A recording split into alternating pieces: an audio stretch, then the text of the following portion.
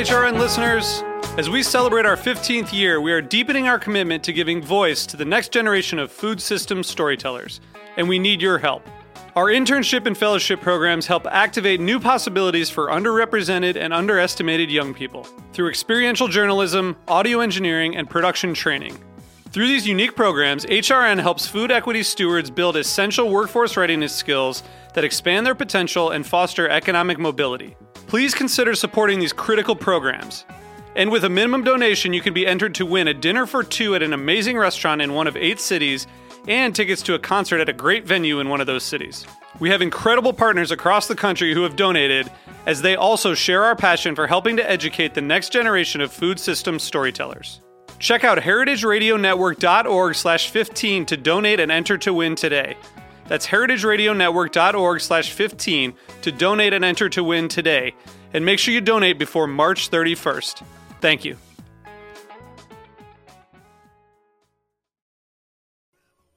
Nine times out of 10, when someone is taking the time to break away and do their own thing, it's because they either have a specific point of view or a specific passion that really sort of speaks to maybe not a mass audience, but the customers that I have and the customers that Barterhouse tries to culture and cultivate, I think are those type of people who want that story and feel like if they take an allocation of an 80 case made wine, that they've got something special, and it's something that only they have or maybe one other person has.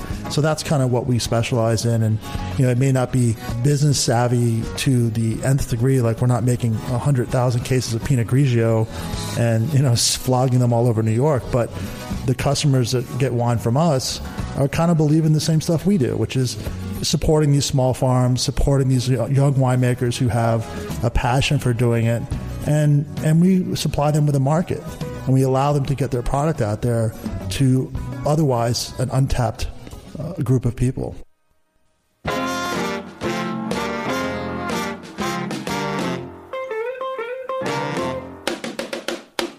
Vicious vodka. Oh, you dirty rat. Got me on this. Happy New Year and welcome to Cooking Issues on the Heritage Radio Network, coming to you Tuesdays from around 12, I guess, to 12:45. It's Dave Arnold, the host of Cooking Issues, here with Nastasha the Hammer Lopez. Ready to... Oh, nice.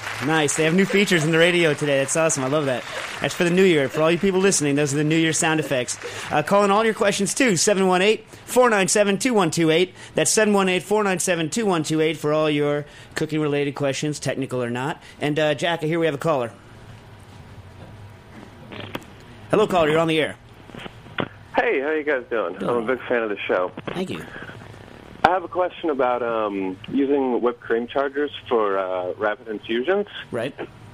I was wondering if it could be used to infuse and make flavored vinegars. Yeah, I don't see why not. Yeah. I've never tried it, but I don't see why not. We've done oils before. But just for people who don't know what we're talking about, a rapid infusion is a technique where we take nitrous oxide cartridges, usually in these ISI, these whipped cream makers. So you can look them up under cream siphons or whatever or whippers on the internet. Some people use them to get high. We don't. I don't particularly enjoy the nitrous high.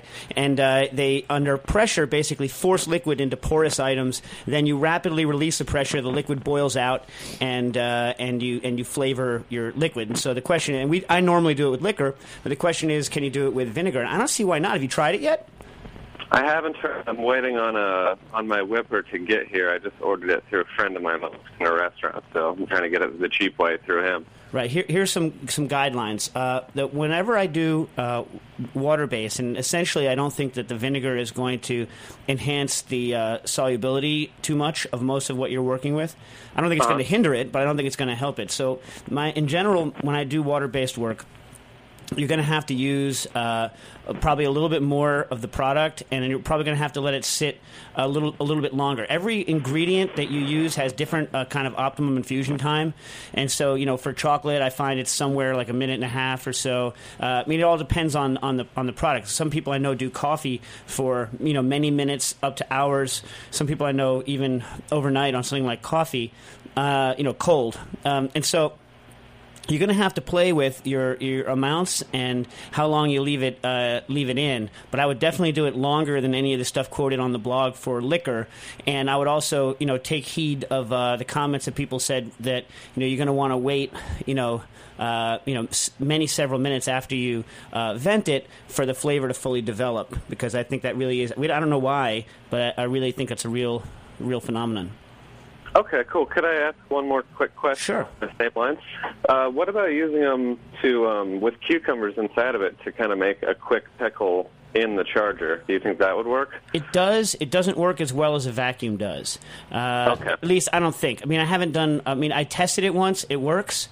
But, I think, do you have a vacuum machine or no? I do not, no. All right, well then it's probably going to be one of the better things you can do. Another way to do those kind of flash infusions, and we call them quick pickles too, but you have to be careful because when you're pickling, you're actually kind of doing an exchange of fluids, and with all of these rapid infusion techniques, you're not exchanging any fluids, right? You're just injecting fluids into what used to be air holes. So you're gonna need a fairly strong flavor base to do it, and you're also going to need not think of them as being preserved in any way. And there are also things like cucumbers tend to get floppy because you inject it right away, and there hasn't been time for osmosis to kind of start up and for the actual cucumber cells to leach out their liquid, because you're going to put something in that's high in salt, let's say, or sugar or both, and the liquid is going to start migrating out of the cells of the cucumber, and it's going to start getting floppy. So for like really crunchy, crisp results, you're not going to want to let the stuff sit around a while, and it will work. If you're going to do it that way, though, I would say rather than use it the way that we say, I would make it cold, so that it doesn't bubble out as much when you're releasing it, because the goal is to keep liquid in and not to have it kind of bubble out, if that makes sense. Oh, yeah, absolutely. Okay, well, thanks. I'll post up on the blog with the vinegars if they work out well and let you guys know. No, cool. Yeah, I hope so. I hope it works out for you. Thanks for calling in. Thank you. So on a non-cooking related note, we just spent the last 10 minutes brushing muck off of my Anyway, it turns out that here in New York City we had some snow, not a lot really by normal standards, but for some reason they decided not to plow it. And Manhattan they totally cleaned out. So I was like, it's safe to take my bike that I shattered the rear fender on just before Christmas and haven't had time to fix because I'm lazy and stupid. And so then I rode across, and of course as soon as I get over the bridge in Brooklyn, it's like mucky snowmobiling on my bike, and so my entire backside is sprayed with muck. That has nothing to do with anything. Okay, on to real cooking issues questions. By the way, we had some people ask us how our holiday. We're both Christmas folks, so how was our Christmas and New Year's? Excellent. Yours, Nastasha? It was good. Yeah. Mm-hmm. Not excellent. It was good. Good. Yes. Oh, all right. Okay. Then, with that, I will get right to the questions. So, a while back, Thanksgiving time, we had a question from a listener who asked why he wasn't dead, because his mom used to basically take turkeys, and salt them and put them out in the kind of the back porch to kind of cure for a couple days, not under refrigeration. And the question is why not death? Why didn't death ensue? And I think it has a lot to do with kind of the air drying effect that happened on it, and the salt levels and the herbs and X, Y, Z. All these things kind of go to stop kind of bacteria from growing on the outside, which is where most of it's going to grow because the inside's sterile. Yada yada. Go back and listen to the podcast for the gory details. But we had someone write in, Mark Rosenblatt, also from Brooklyn, says that his mom used to do that in Long Island, but not with turkeys. Did it with ducks, and would do the same thing with duck. And so I will relate what he says. He said he grew up in Riverhead in eastern Long Island in the 50s, and duck farms were plentiful, so his mom would cook the ducks instead of turkey and fully prepare 2 or 3 ducks 2 days beforehand and let them to cure outside and wonder why they never got sick. Her technique was if she would put whole cloves of garlic inside, which are antimicrobial, but I would never trust it to be antimicrobial, but it is. Rub the exteriors of the duck with a thick mixture of olive oil and crushed garlic. Of course, that's actually like poison waiting to happen. Could be poison waiting to happen from a botulism standpoint, but probably not. Anyway, I mean, that garlic oil is one of the. It's like can be a dangerous thing. Anyway, then coated the entire bird in a blanket of coarse kosher salt, thereby stopping any botulism from happening, and wrapping the duck in wet newspaper because he used to deliver newspapers, and so the newspaper would dry out, and his brother once ate the newspaper and got really sick. And so his question is with the newspaper, the wet newspaper, which does dry out, would that somehow kind of be a host for the bacteria and stop it from growing on the duck? I don't think so, because you never want any kind of host for bacteria if you can help it growing next to something that you're going to eat. Like there's no beneficial protection from the newspaper. I wonder whether or not the sickness was because of some sort of poison in the ink, like lead or some sort of crazy nonsense in the ink. I don't know. I mean, it's an interesting question, but I definitely wouldn't eat the newspaper in the future. But the newspaper, even if it's wet, if it's placed against a lot of kosher salt, you shouldn't get too much bacterial growth on it. I think the salt is really what's. By the way, these ducks were rinsed very thoroughly after they were cured, before they were cooked. I shouldn't think that the newspaper would help, but it is interesting that your brother got sick. I wonder whether, who knows, poison maybe? What do you think?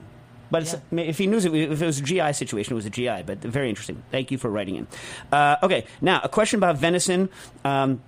Hello, hope you had a good holidays. We did. This is from Andy. He says he was lucky enough to take down a deer. He's a bow hunter, and he took down a deer this year. And he's elbows deep, he says, in venison, and he's psyched about it. He patched together a circulator, a DIY circulator. The circulator, is what we use to cook things at very accurately precise temperatures, usually in a water bath, but sometimes in fat or oil. And he wants to do a boneless venison loin as his first big meal out of it. And then, are there any differences in the temperature or timing for this as opposed to beef? And he's thinking about 55 degrees Celsius for about an hour or a little longer. Any thoughts? Andy, I think that sounds about right. That's just about the right temperature, even a shade lower, like 54.5 or something like that for a tenderloin, usually in beef.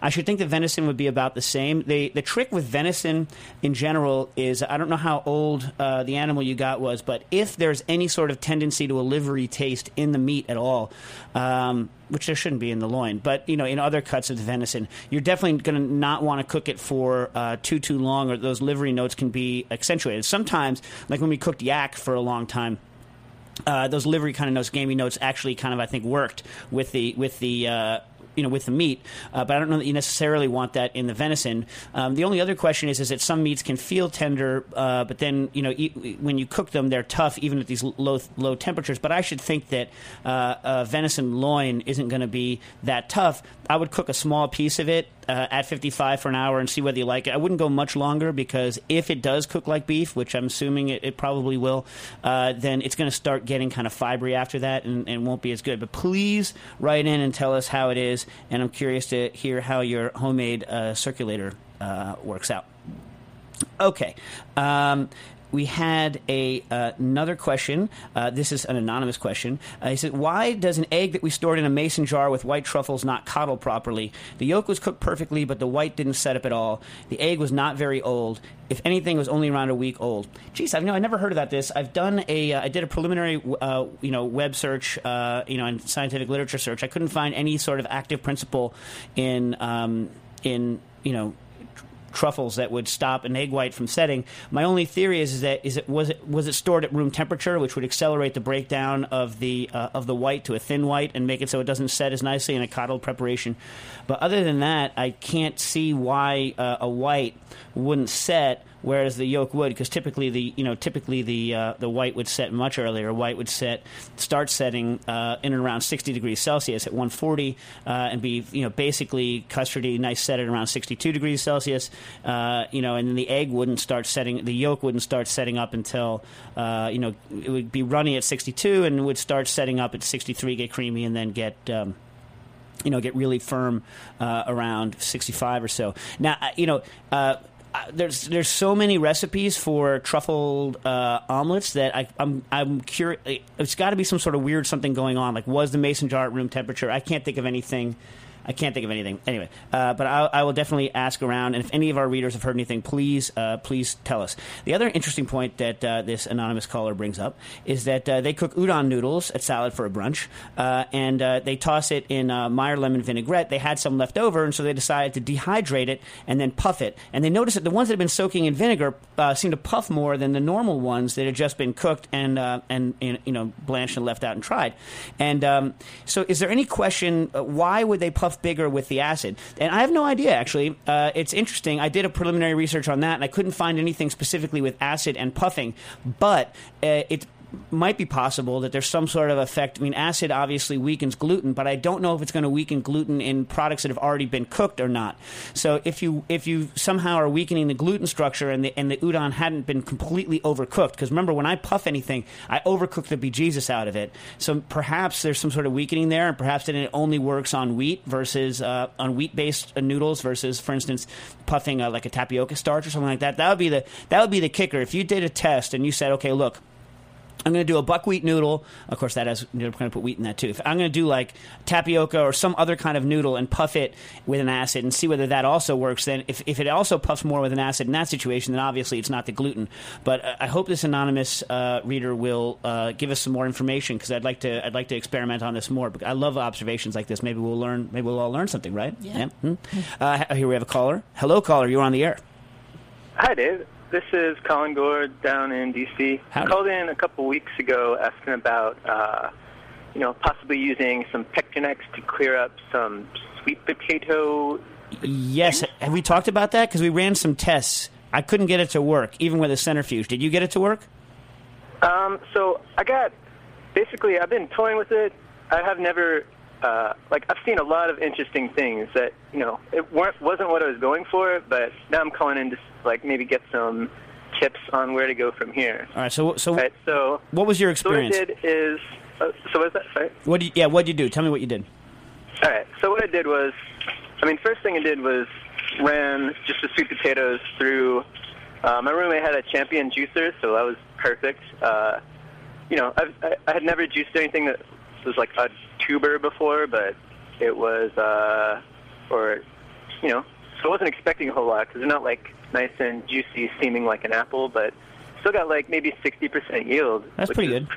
Pretty sweet. It's pretty good. At least compared to what I was expecting, right?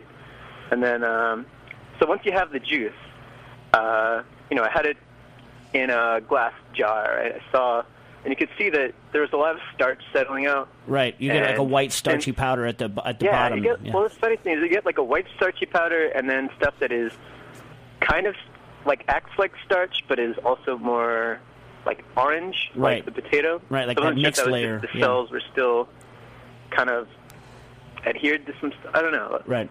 I know what you're talking about. We had the same thing happen. Then what'd you do? Then first time I just hit it with some additional amylase, some additional, I can't remember if it was alpha or beta. Whatever you get from a brewery supply? Amylase. Yeah, from the home, at homebrew stores, they sell a little. I think they're mixes. I think they're actually mixes of alpha and beta amylase, but okay. I'm not sure. I'd have to go look it up. But yeah. And then, I don't have my notes in front of me, but then I, put it in, sealed it up in a mason jar, put it in a circulator bath to a kind of lower mashing temperature to try to convert a lot of the starches over to sugars, because it was going for a sugary syrup to simmer down into a caramel. Right. Right. And how much of the starch did it eat? Did you agitate it?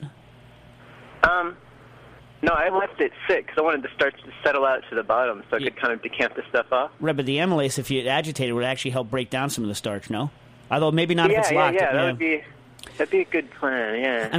What I would do, before we go further, because I want to hear the rest of it, what I would do in the next test, I would cook this starch out a little bit, then cool it, then add the amylase, because then you could burst it, because the amylase might have, if you have intact cells in there, the amylase is going to have trouble getting to the starch, maybe, unless it's been cooked down a little bit. Yeah, maybe go ahead. More, yeah. What kind of temperature range would you say for that first step? Ooh, I don't know. I'd have to go look at my. A good book is for starches in general and pasting and all that is and all this is Egan Press has a book on starches. Press, yeah. I mean, they're great. They're a great series of books. All of those. Books. I got the hydrocolloids one a while back. Yeah, their starch book's pretty good. Their starch book's good. Their nutritive sweetener book's pretty good. And you can get them all for $99 online. Actually, if they still run that deal, it's hard to find, but you can get them all. So then what do? You settled it out, and then what the stuff taste like? Well. So actually, the interesting thing was, I had left it to mash out for a good long time, just to, kind of. Partially because I didn't come back for a day, and unfortunately, what had happened is the water bath had evaporated below the temperature probe, so it ended up just boiling the hell out of that shit. First rule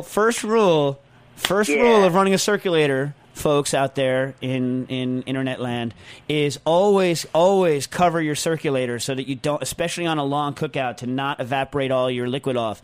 It's a classic problem. Yes. Well, the good news is that you'll never do that again.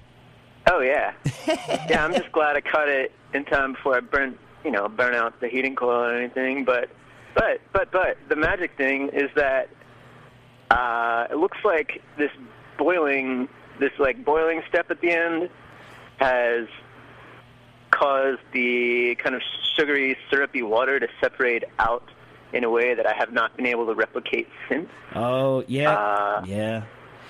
So I figured it was just sort of setting the starches and sort of at the bottom there.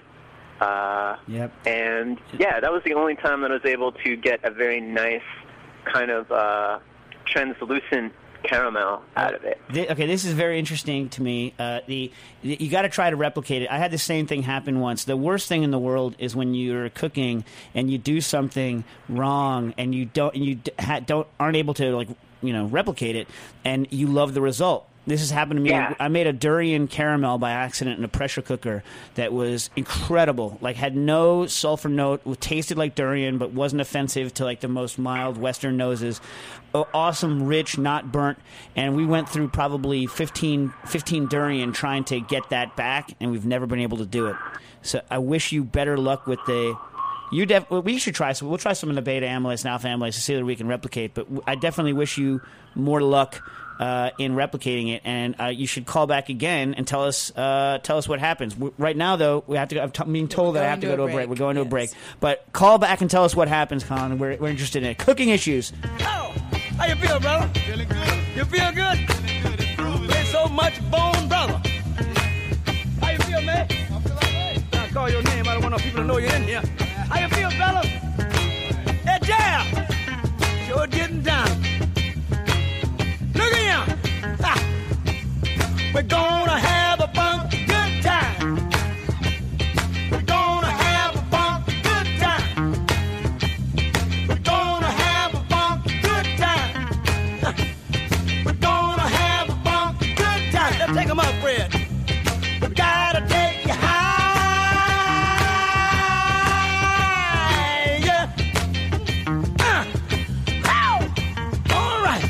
Do it again. You want to do it again, huh? Yeah, let's go on back. We gotta take you high. And welcome back to Cooking Issues. Calling all your cooking questions to 718-497-2128, 718-497-2128. Jack in the control room tells me that we might be able to go a little bit long today because we had some questions come in over the New Year's break.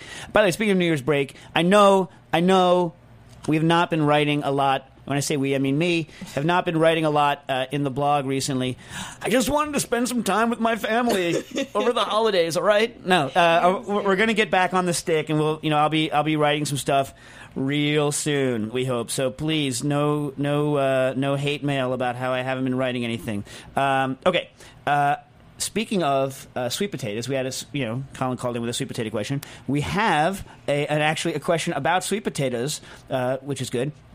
And it comes from Eliza Quanbeck, and she writes, my boyfriend and I have been having an ongoing discussion about the difference between taro, tapioca, manioc, yam, and sweet potato. They spent a summer backpacking through Southeast Asia, taking cooking courses in every country we passed through. Yeah, that sounds nice. Yeah, it does. I'd like to do that. And in Malaysian Borneo, we took a cooking class and made Berber cha-cha, which sounds awesome. I've never had it or heard of it, but I'll eat anything called Berber cha-cha, which is a coconut yam taro porridge flavored with pandan leaves. I love pandan. Pandan is a leaf that has a little bit of a kind of a vanilla taste. For those of you that don't know, you can get it in Southeast Asian groceries, Thai groceries, anything like that. And it comes usually frozen, and sometimes the frozen one can have a little bit of a fishy taste when it's thawed out. But it's used in a lot of dessert preps, and we used to make a really good sugar cookie out of it. Instead of vanilla, we basically blitzed the leaves with butter, heated it, and decanted the butter off, and used that to make cookies. And they were like this amazing green color, like pistachio green color, and with that pandan flavor that you can't really replicate without the leaves, because I think the extracts are crap, the flavorings. Anyway, that's off topic but delicious. And so, she basically got into a bunch of arguments about, what these different things are, what the different starches are, where they come from, et cetera, et cetera, et cetera. All right, Eliza. First of all, this has given me a great opportunity to pump a series of books that I think everyone should own, as many of as they can. And it's the Brooklyn Botanic Garden. That is Brooklyn Botanic Garden series. And they have a series of small guides that are all really, really cheap. You can get them online, actually, if you go to the Brooklyn Botanic Garden. If you become a member, they send you like 10 for nothing. And they're like, you can get them for like $5 to $12. I mean, they're amazing. But the one I'm going to talk about today, and it has snappy titles, which I really enjoy.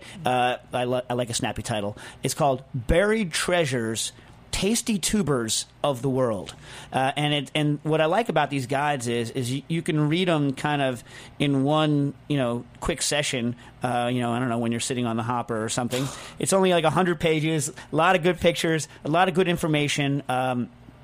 And so I read it this morning, not on the hopper, please. But I recommend that series. They also have a really good book called The Best Apples to Buy and Grow, et cetera, et cetera. But here's my, and they have a lot of really more rare, interesting tubers, corms, rhizomes, everything in that book that you can go take a look at. But here's the quick breakdown. I know I'm going to get some of this wrong, so please no hate mail. You can just correct me if I'm wrong. The sweet potato, which I can't possibly pronounce the Latin names. It's like Ipomoea batatas. I can't pronounce it. Batatas. Anyway, sweet potato is from South America. It's been cultivated for many, many years, like 10,000 years. It went early pre-Columbian times, probably to Polynesia, and then after the kind of Great Columbian Seed Exchange, or whatever, went the other way over to Africa. It's grown all over the world. They grow a lot of it in China. It's fed to pigs. They make starch for noodles. It's also it's incredibly delicious. The white varieties of it are still just a sweet potato. The boniatos they're just sweet potatoes. They're the same style, different cultivars. They're less sweet. That is a sweet potato. Everything usually in a United States supermarket, things labeled yams are actually sweet potatoes. Luckily, the U.S. government requires that somewhere on the box it also say sweet potato, even if it says yam. Okay, the actual yam, Dioscorea alata, is from East Asia, but it made it to Africa well over 1,000 years ago, and then from there to the West Indies, in I guess the 1500s or so. There's many, many varieties of it. The yam is distinct, right? The yam, unlike the sweet potato, which can be eaten raw, the yam has to be cooked. Okay, you have to cook a yam. You can't eat it raw. I don't really know much about yam starch. I think most of the stuff that I see as starch is sweet potato starch, which is entirely different from potato starch and entirely different from tapioca, manioc, cassava starch. Okay, so that's kind of sweet potato versus yam. Now, taro, right? Colocasia esculenta, right? You have to cook that stuff because it contains some calcium oxalate, I think. It's a corm. It comes from India but went to Southeast Asia a long time ago, right? That's what taro chips are made out of. In Hawaii, that's what poi is made out of. Taro cakes you get in China, that's all taro, right? There's a different thing called giant taro, right? That's from Sri Lanka that went also to the Pacific Islands. Also needs to be cooked because of calcium oxalate, and if you eat it, it'll taste like thousands of sharp little needles, and it's very unpleasant. So, it's very don't want to do it. You want to cook it to get rid of it. Sometimes you want to cook it. I think that's with a pinch of baking soda helps neutralize it. I think, but I'm not sure. I don't do a lot of work on it. Okay, then kind of the answer to taro from the South America is Yaudia, right? It's the same family as taro, and so basically, like Yaudia and taro, you can kind of interchange those two things, right? So anyway, so that's that. Now, an entirely separate ball of wax is and these are all the same damn thing, just from different names, different places. Manioc, cassava, tapioca, and yucca, right? Those are all Manihot esculenta. I can't pronounce any of this, so please don't come back on me. These are relatively recent, i.e. 1000 BC. They're from South America, but are spread all over the world. Now, there's two kinds, right? There's the sweet kind and then the not sweet kind, and they all contain certain amounts of compounds that turn into cyanide. So you definitely want to cook them, but all the varieties usually you buy in the supermarkets now, you can just cook them and eat them. You don't need to grind them, soak them overnight to get rid of the cyanide compounds and wash them and then and process them. But in the old days, you did, or you'd die. Anyway, but most of the varieties that are cultivated now, you don't have to do that. And so that's where tapioca starch comes from, which is what they make the little pearls out of in bubble tea, to the best of my knowledge. And it's also tapioca starch is very interesting. It's a different shape starch from many other starches. It's got a characteristic what's called kettle drum shape. You're going to want to look, a good source for different starches is National Starch Corporation and or the International Starch Council, I think. It has a website. And the Egan Press mentioned earlier a book on starches, which you can get from the American Association of Cereal Chemists, has a good stuff on tapioca starch. But tapioca starch, aside from its interesting kettle drum shape, is world-renowned for being very bland, so it doesn't cause a lot of flavoring to things because it's bland. It also is used in puff snacks because it has very good expansion properties because it has a nice amylose amylopectin breakdown. Anyway, also, those things, yucca, manioc, cassava, tapioca, you'll often find a thick coating of wax over it because if not, they kind of turn to crap pretty quick in the supermarket. So how was that, Nastasha? That was very informative. Quick rundown? Yeah. Make any dang sense at all? It did. All right. Let's take another break before we get back. All right. So listen, we're going to take another commercial break, but call in your questions too. 718-497-2128. That's 718-497-2128. Cooking issues. You feel good? There's so much bone, brother. How you feel, man? I feel all right. I call your name. I don't want no people to know you're in here. How you feel, fellas? Hey, Jam! Sure getting down. Look at him. Ha. We're gonna have a funky good time. We're gonna have a funky good time. We're gonna have a funky good time. We're gonna have a funky good time. Let's take 'em up, Fred. We gotta take you higher.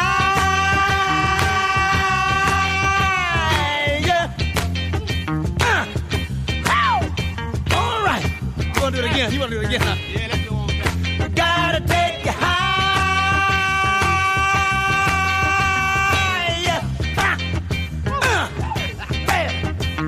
Brother? Yeah? Now I want everybody, let's Fred blow about 2 choruses. And then I want to wave in. Let's go and do that with this now. All right. I'm gonna get that fella with the little horn. We're going to talk this cooking issues. Welcome back. 718-497-2128. That's 718-497-2128. We actually had a question about our songs, and we're going to talk about them later. Mm-hmm. For those of you that actually know that song already, which I won't spoil it. Okay, so we had a question about carbonation, one of my favorite things. I've never actually written about it on the blog. I guess just because most of the research I've done on carbonation, I did kind of so long before I had the blog that I just never bothered writing about it. But maybe someday, if I ever get the time, we'll write a primer on it. Again, I will write a primer on it is what I mean to say. So the question is, do you have any thoughts about the EC/ISI? Like both are correct, but I think they're moving towards Nastasha. Which one of them? They're moving towards EC. Do you have any thoughts on the EC twist and sparkle carbonation system? It seems like it solves a lot of the problems you have with soda siphons, and is cheaper and smaller than the Soda Stream, but still does use small cartridges. Long term, I'd like to get a system with a 20-pound CO2 tank, and this is from Sam. And yes, Sam, you should get a 20-pound CO2 tank. At the very minimum, a 5-pound CO2 tank, Sam. Minimum. Anyway, but I'm a student, and I'll probably be moving a few times in the next few years, so it's not practical to purchase at the moment. I'm also considering as a gift for my parents who buy fizzy water by the case but are not going to be interested in driving around with big CO2 tanks. Hey, they're not that big, Sam. They're not that big. I live in a tiny apartment. Right, I live in an 800-square-foot apartment with 2 rambunctious kids, and I have not one but 2 20-pound CO2 tanks in there. Anyway, I'm not saying you have to do it. I'm not trying to make you feel bad. I'm just saying you can do it. I know you can do it, Sam. Anyway, a couple more questions I can't seem to find the answers to. How much water can I carbonate with the 8-gram cartridges the system comes with? Are the cartridges proprietary? Can they be purchased more cheaply from someone besides EC or in bulk? And how well does it work? Okay. I can't tell you that you can buy it from someone else, but all of those cartridges are pretty much the same. EC's, guarantee. I shouldn't say this. I'm going to get my butt handed to me by the EC Corporation because I'm friends with those guys. But they claim that their cartridges are all very accurately weighed out, et cetera, et cetera. They're very pure. You can only get really one bottle of water out of the 8-gram cartridge, and therein is the rub. So for me, it's more of for bars who don't want to invest in a carbonation system to maybe do drinks. And for me to really carbonate a drink, it's going to take 2 cartridges because I have to blast off some of the stuff. And so I'd hate to say this, but I think if you're going to make a lot of seltzer at home and you want a smaller system, that it's going to cost a lot very quickly to run through cartridges if you're actually drinking a lot of soda water. And EC is going to come tear my head off. But I would definitely, in that situation, if you don't want to go for a 5 or 20 pound CO2 tank, I would go for the SodaStream. I'm going to get my butt handed to me. That's okay. You're telling the truth. But I would go for the SodaStream. I know many people that have it who don't want to have the 5 20-pound CO2 tanks. So you get a lot more charges out of the refill because you're just going to you're going to run through CO2 cartridges like the end of the world is coming with the Twist and Sparkle. Now the advantage of the Twist and Sparkle is that you can do liquor and other things in it that they tell you with the SodaStream that you can't do because of foaming problems. I don't own a SodaStream, but I'm thinking that I can modify one to do drinks like pretty cheaply just by adding a little extender tube to it. But I would definitely consider getting the you can get the starting level SodaStream I think for under $100, like $79, and I think it'd pay for itself pretty quick in terms of chargers. But I've probably just cut off my nose to spite my face. We probably will never work for EC again. But Sam, those are my feelings. It works fine as long as you chill it. Really, really chill your liquids. Keep your levels accurate. But I usually put 2 chargers in to really get a really strong charge in it because I like it really, really, really fizzy. And so I really feel like you're going to blast through cartridges with it. I can't believe I'm saying this on air because I'm going to get in trouble. Anyway, here we have a caller. Caller, you are on the air. Hi, I'm Brian. I'm calling from San Francisco. Happy New Year to you, Dave. Happy New Year. Thank you. So I have 2 questions, which are unrelated. I'm hoping you can answer them both. So I'll ask them both right now. And the first question is regarding distillation. I've noticed that there's a lot of kind of distillation equipment. I guess I'm sort of interested in making my own kinds of essential oils. I bought a number of essential oils from Mandy Aftel in the past. And now friend of cooking issues, by the way. Pardon me? Friend of cooking issues, by the way, Mandy Aftel. Yes, yeah. yes. And I've used them, and they're really delicious. And so now I'm interested in sort of making my own. And I'm wondering what kind of setup you might recommend to begin to start making my own essential oils and hydrosols. So that's question number 1. And the second question has to do with pectin.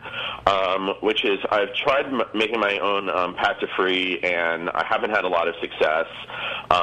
And I've used a couple of different supermarket pectins over the counter. I've done some reading, and one said that Certo, which was the liquid kind, I tried, and that was supposed to be okay. And the other was like Pomona's or Ramona's or something like that, and that was supposed to work, but I haven't had any success.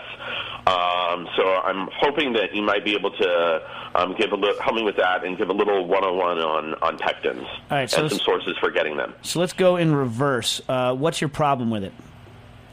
Not setting. Huh. Not setting. And you're making sure that your acid levels are high enough and your sugar levels are high enough? I mean, the main thing with pectins... I used it for, like, kumquat, so it was pretty high acid. But what about the sugar levels? It was still pretty high. Yeah, I mean maybe, and I boiled it for a while. Right. I don't have off the top of my head what the numbers are, but regular pectin, in order to set, needs very high solids level, and which means like a lot of sugars and also acids. Kumquat should be acidic enough to set it. Then the question is how high is the solids level, which is going to be then determined by the temperatures. Now, presumably you're taking the temperature high enough that your solids level is going to be high enough. That could be a source of the problem, not taking the temperature high enough. Or if you took the temperature high enough, then adding another liquid that's going to dilute it back down below the solids level where it's going to set properly. You know, the different pectins you can get a lot of times are going to be apple-based or citrus-based. I don't know any of the store brands. I've never used any of them. I tend to use more of like the weirder ones for kind of hydrocolloid applications because that's what people ask me for. And those ones you can use in lower solids and with lower sugars, but they require things like calcium to set. That's one of the pectins they use for kind of low sugar jams and things like that. Those are like, those are different kinds of like low methoxyamidate, LMA. You might hear it called. What kind of calcium do you, or how do you recommend adding the calcium to those? Oh, you just add like a gluconate. I use calcium lactate gluconate. It doesn't require that much. And there's low methoxypectin. The problem is it's very sensitive to calcium levels, so that if you put too much, it's a problem. Put too little, and there's low methoxyamidated, which is like less. It's a little more bulletproof. But regular pectin should work unless you don't have a solids content high enough, which means you're like not cooking to a high enough temperature. This is the only thing I can think of. When you say solids content, what do you mean by that? So in other words, like your jelly is a certain percent. Let's just break it. Forget all the flavors, right? There's acid, whatever, blah blah blah. But it's a certain percent sugar and a certain percent water, right? And so you need to have the solids content, i.e., sugar content, high enough for the pectin to gel properly. I mean, that's kind of that's what pectin needs. So the two classic things to go wrong with pectin-based things are you don't have enough. The solids levels aren't high enough, the sugars aren't high enough, or the acid level's not high enough. And those are the two kinds of things that you always want to look to first. Now, what was the first question again? Because I had an answer to it in my head. It has to do with distillation and essential oils. Okay. Now, a lot of people want to use like the stuff that I have, like a rotary evaporator, all the kinds of things for distillation for essential oils. Too much money. Well, not too much money. Yes, also, but also not effective. And what you want to do for that is steam distillation, right? And so in a steam distillation setup, that's what I would buy. I've never done essential oil distillation, but I've considered buying a rig for it. And the good news is they're cheap and they're fairly effective. And what you're doing then is you're packing a column with your product, and you're basically boiling, and steam is going through it, rupturing the cells, and the steam is carrying with it the essential oils, recondensing on the other side. The oils will float to the top or some to the bottom, depends. Some are actually heavier than water, right? And the stuff that is left over that's water is the hydrosol. And so it's actually the main problem is your yields usually are quite low, but it's definitely something that can be done. It's legal. It's not illegal to do because you're not using alcohol for it. You're using water. And so I would definitely check out steam distillation. You should be able to get a whole small rig to test on eBay, the parts for it, for under $100. You just want to make sure, Well, I saw that there were some that were vacuum distillation. There was a couple of rigs that were, under $200. For essential oils? It didn't say. I mean, they were sort of chemistry type of equipment. I just typed in steam distillation, vacuum steam distillation, and there was a couple things that popped up on Amazon, actually. Yeah. And they're not rotary evaporators, but would in that case, could you see it being done under vacuum being helpful? Well, I think it might. I've never done the test, but I think it might actually be detrimental. I mean, I get oils across when I'm doing rotovap distillation sometimes, but it's very small quantities, and they're dissolved. Obviously, they're dissolved in alcohol because I'm doing it in alcohol, and a lot of these things are soluble in alcohol to a certain degree. And I do get ouzo kind of effects when I water stuff down and some stuff, so there is oil in there, right? But I think that the high temperature of the steam, which is helping to rupture the cells, is a benefit for the steam distillation, and I think that you might not get that kind of action if you put it under a vacuum, because the main thing a vacuum is going to do for you is lower the temperature at which everything boils. Now you can get a more gentle result that way, but I don't think you're going to get a high enough yield of essential oil to really have it be worthwhile. I don't know. Now you could try the one thing for essential oil extraction that I've tried only once or twice but haven't really had success with is butane extraction, which is used by potheads for doing making honey oil out of swag weed, and and I have it, and the honeybee is the extractor that you use for that, and I've tried it once, and I wasn't able to get a good result, but that's another thing I'd like to try. But I would definitely go for a regular standard steam distillation rig, which is pretty cheap, and I think you're going to get good results. In other words, I haven't done enough experimentation to figure out how to do it at a low temperature. Do you know what I mean? Okay. But, got it. And the ones that are produced aren't really produced at a low temperature unless they're supercritical fluid CO2 extracted stuff anyway, and that's beyond most of our reaches, mine included. You know what I mean? Okay, great. Sounds within my price range and worth experimenting with. Definitely. And write back or call us and tell us how it works, all right? I will, Dave. Okay, thanks a lot. All right. Bye. Okay.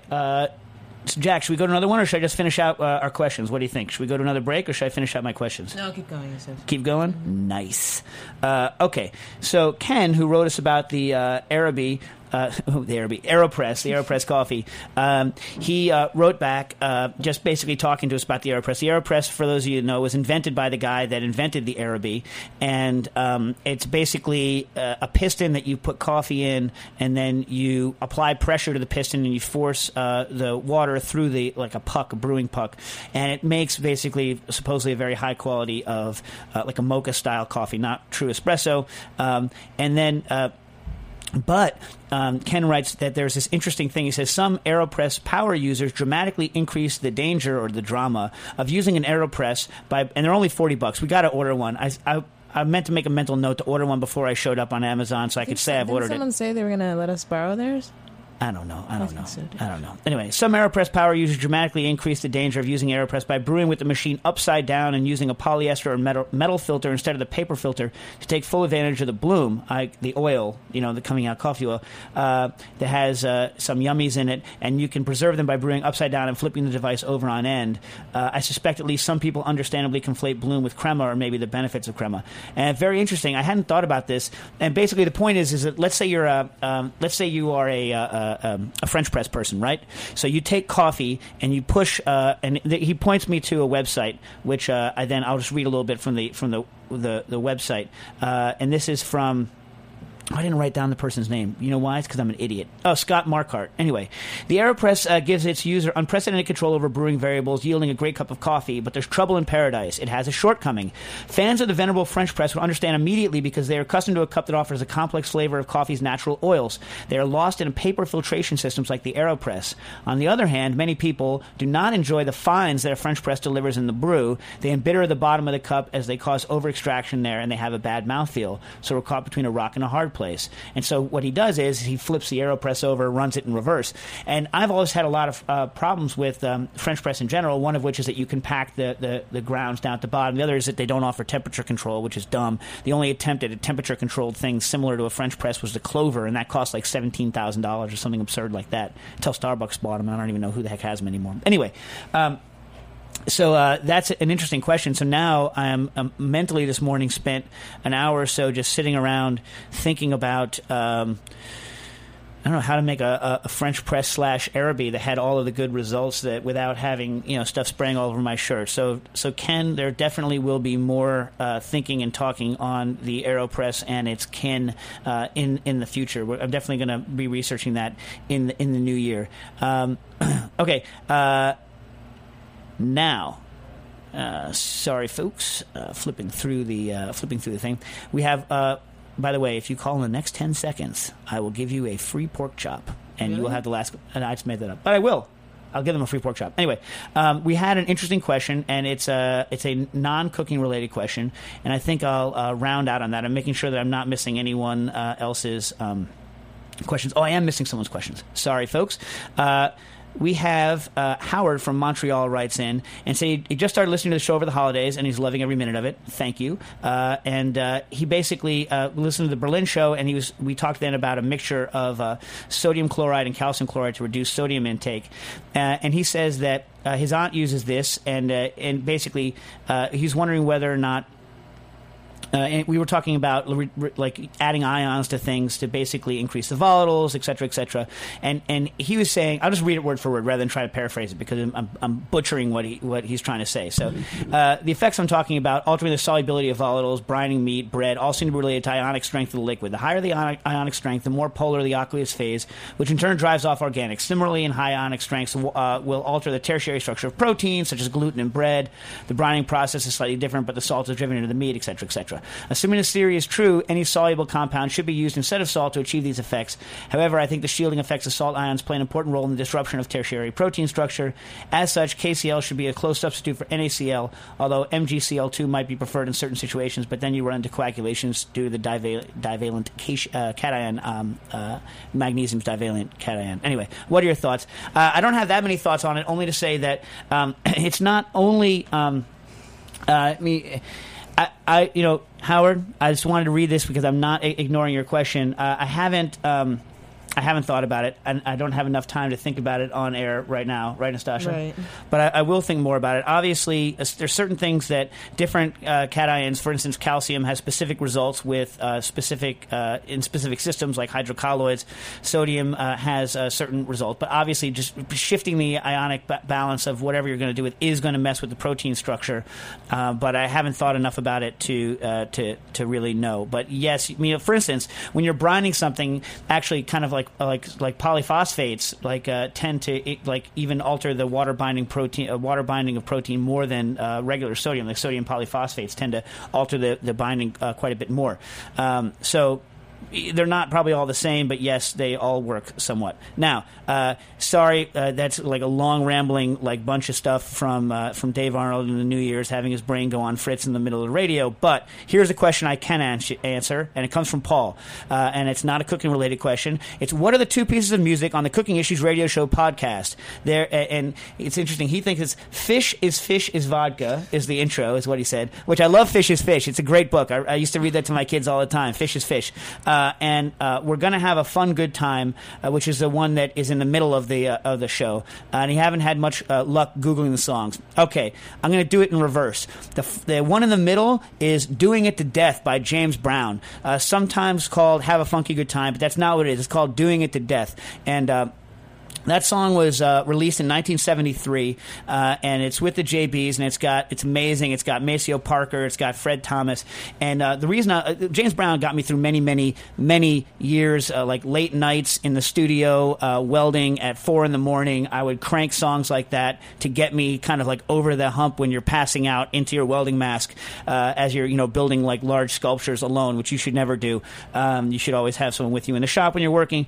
But Doing It to Death is one of those songs that it's just so tight, and he beats on a rhythm so long, and it's just and it's just like minutes of this boom, and so I like that kind of song just keeps me going, and it's what's famous for, even though we never play it on this section on the radio. It's famous for a section. The song's in F, and in the middle of the song, James Brown says, "Okay, we're going to take it to D, down D, funky D, and then boom, D, bam, they take it down to D, and it's just an amazing transition, and it's like all of other great James Brown songs, is that he can take it to a really high level and then change it, and somehow that goes into an even higher level. I mean, like he's a miracle worker with bridges like that, and so he was incredibly influential to me from a musical standpoint, and so I had to pick a James Brown song. And we chose doing it to death, and so you can find it there, and maybe sometime next time we'll play the down D, funky D, skanking D, down D part, which is fantastic. By the way, I guess it doesn't mean you're a bad person if you don't like James Brown, right? No, yeah, it doesn't mean you're associated with. No, but it definitely means there is something wrong with your funk motor. The intro song is a little known song by Amos Milburn called "Vicious Vodka." Although I like Fish's vodka quite a bit. And Amos Milburn, who died in 1980, became somewhat popular in Los Angeles after World War II. And he wrote a lot of songs about liquor.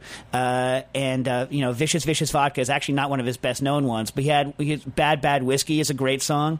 But a lot of songs about drinking. He also wrote a famous song called The Chicken Shack. And he was kind of a contemporary of other people like Louis Jordan or Charles Brown, who did some amazing work. Louis Jordan you might know from Beans and Cornbread, or actually not as famous. We're just picking food songs. But Amos Milburn, his best-known song is actually not best known by him, and it's One Scotch, One Bourbon, and One Beer, which you probably know the John Lee Hooker version of and not the Amos Milburn version of. So apparently he did not actually have an alcohol problem, although all of his songs were... Like, he did another one, I think he did...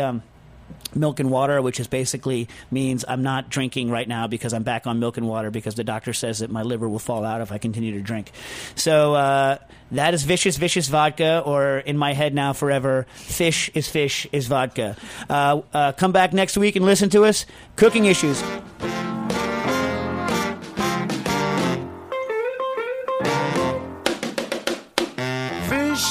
Vicious Vodka. Oh, you dirty rat. Got me on this corner, and I don't know where I'm at. Supposed to meet my baby. I'm 20 minutes late. You got my head all twisted, and I just can't get it straight. Vicious Vodka. Oh, you dirty rat. Got me on this corner, and I don't know where I'm at. I had a chance to swap you for a little gin. Now when my baby sees me, she's gonna bust my